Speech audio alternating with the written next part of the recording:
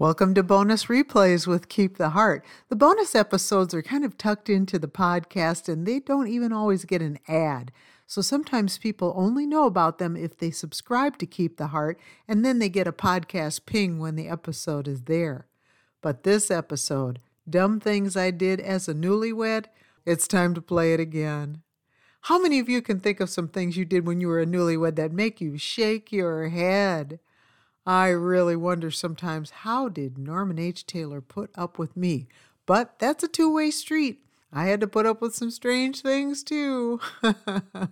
Most of us, when we get married, we say I do, and we haven't a clue what we're I doing. This episode's for you if you've been married for a while or if you're about to say I do. Let's listen again. Welcome to a bonus episode. Remember, these are not the typical episode on Keep the Heart podcast, but it's an occasional breakout session, kind of like a workshop at a ladies' retreat. So the topic today is for wives, and it's dumb things I did as a newlywed. I'm sharing some things that I did that are really great for the not-to-do list. So grab a beverage and settle into a comfy chair, and we'll go over these together.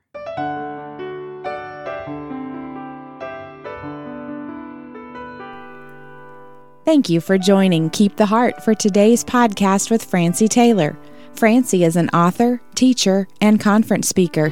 Sharing lessons from the Word of God is her passion. Now, back to today's important study. Many of you know I'm a widow now, but that actually gives me a lot of experience as far as being a wife. I was married for 35 years. And there's a lot of things I learned that worked, and I learned a lot of things that were clunkers too. So this is going to be 4 things that I did as a newlywed that I would say were really not good ideas. And I'm going to share them in light of Scripture, naturally, because I always do. Are you ready? Number 1, I complained about my husband's schedule. Have you done that? Have you said something to your husband because you don't like how long his day is or how much he travels or something, anything along those lines? I sure did. The early days. I can remember when we had a dual income and no kids. I hardly noticed my husband's schedule because we were both gone all day. I was so busy and I had such a cool job.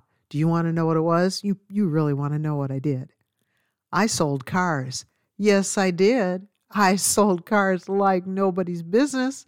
I would walk all over that car lot and I'd show people the car and then they'd walk back in the building and they'd buy it from me because, well, wouldn't you buy a car from me? And then you know what? Back in those days, because we're talking about 1982, 83, they gave car salespeople a bonus on each car sale. And some of the dealerships did it in cash. I happened to work for one of the ones that gave cash bonuses. I'd come home from work, and I always had more money in my purse at the end of the day than I did at the beginning. I loved selling cars. I was just loving it. And I was thinking maybe I should move up to houses next. I'd come home from work and I'd say to my husband, tonight, I've got something special for dinner. And he'd say, what is it? And I'd say, reservations. That's an old one. Well, maybe you're wondering about that job description of selling cars. Well, here's why. We didn't have enough money when we first got married to buy a second car. So I went and applied for a job at the local car dealership and they hired this friendly girl on the spot. And then before you knew it, I was a top saleswoman and I had a free demo car with the deal. And I loved the job so much that when we transferred from Illinois to Minnesota, I went to work for another car dealership right away. And then one day, I felt sick to my stomach. Yes, a positive pregnancy test. And then we went out to dinner, of course, to discuss this. And my husband said to me, Francie, one of us is going to need to be home. I would like it to be you. I think he might have thought that this was going to be bad news, but inside I was going, woohoo! I get to be home full time. I get to be home full time. Of course, not knowing what that meant, right? I thought he was giving me time off for good behavior.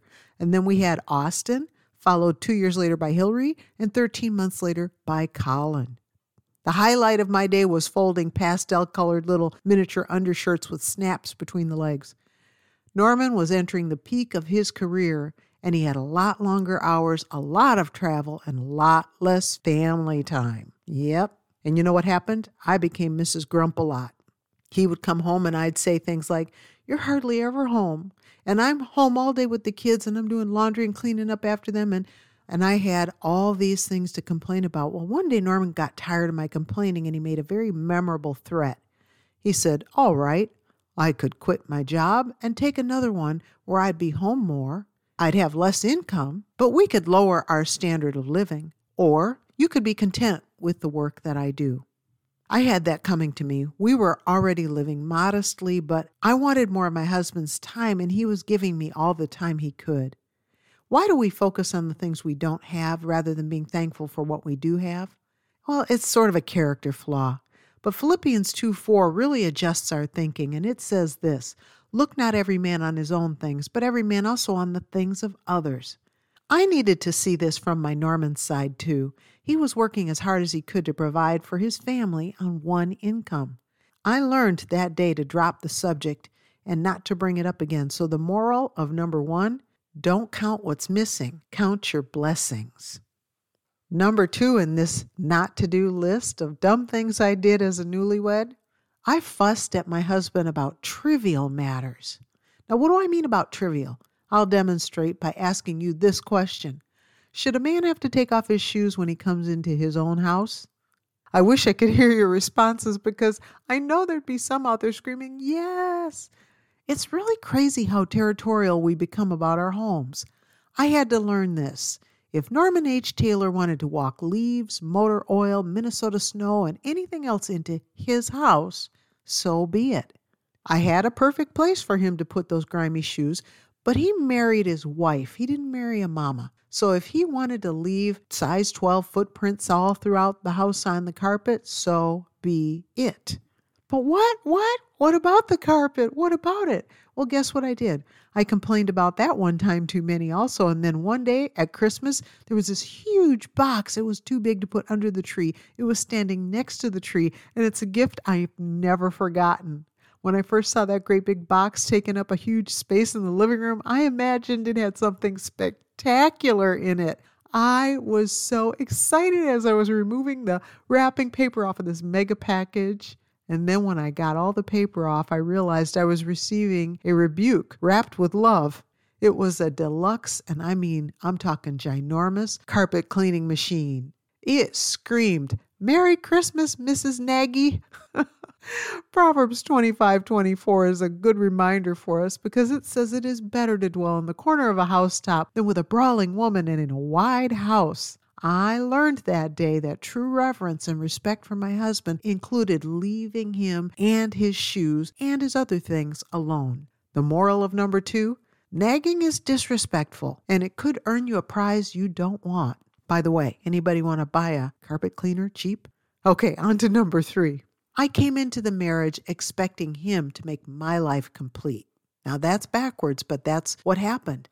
I blame the wedding traditions for helping so many of us to get this backwards.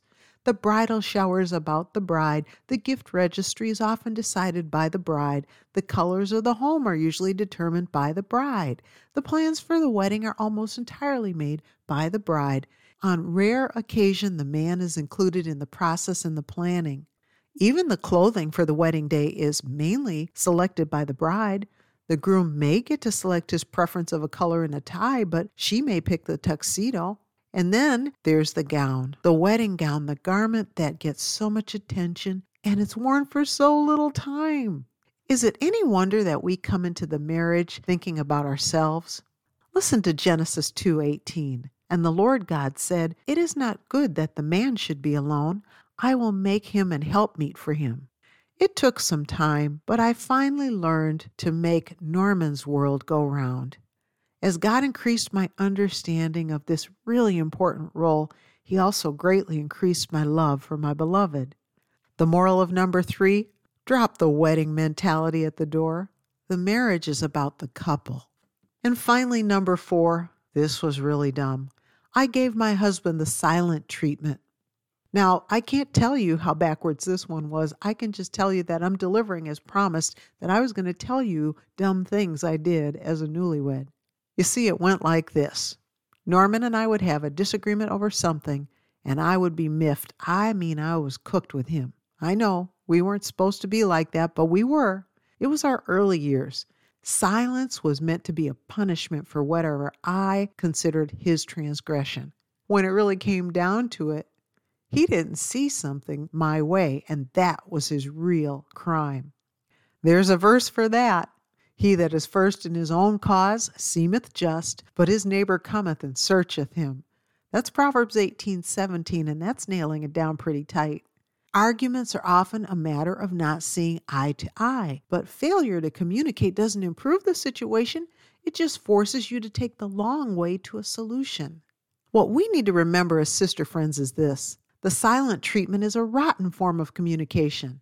But eventually, couples do need to talk things out. So I had to learn how to answer Norman honestly when he would ask, "Sweetheart, what's wrong?" I had to grow up past my old answer of nothing and carefully tell the truth. Later in our marriage, when Norman would say, "Honey, what's bothering you?" I had learned to state the problem rather than accusing him of being the problem. Conflict resolution is part of married life. The longer you're married, the more conflicts you'll need to learn to resolve without resorting to punishment tactics. I gave up the silent treatment, but I was really still very careful how I filed my complaints. You know the verse that says, "A soft answer turneth away wrath, but grievous words stir up anger." It really matters what kind of tone of voice we use with our beloved. The soft answer works. The moral of number 4, don't employ failed methods. Use methods that work. The Lord had to continue to polish my rough edges off even after 35 years. I had to work hard to remember that I was in my husband's life to make it better than before he added me to his world. If someone were to ask your husband about you, would he say that God did him a favor by bringing you into his life? Whoso findeth a wife findeth a good thing and obtaineth favor of the Lord. Proverbs 18:22. You've been listening to Keep the Heart with Francie Taylor. Subscribe to this podcast and follow Keep the Heart on Instagram. Visit the shop at keeptheheart.com for Bible studies, books, and more, along with Francie's conference event calendar. Visit keeptheheart.com today. Thank you for listening.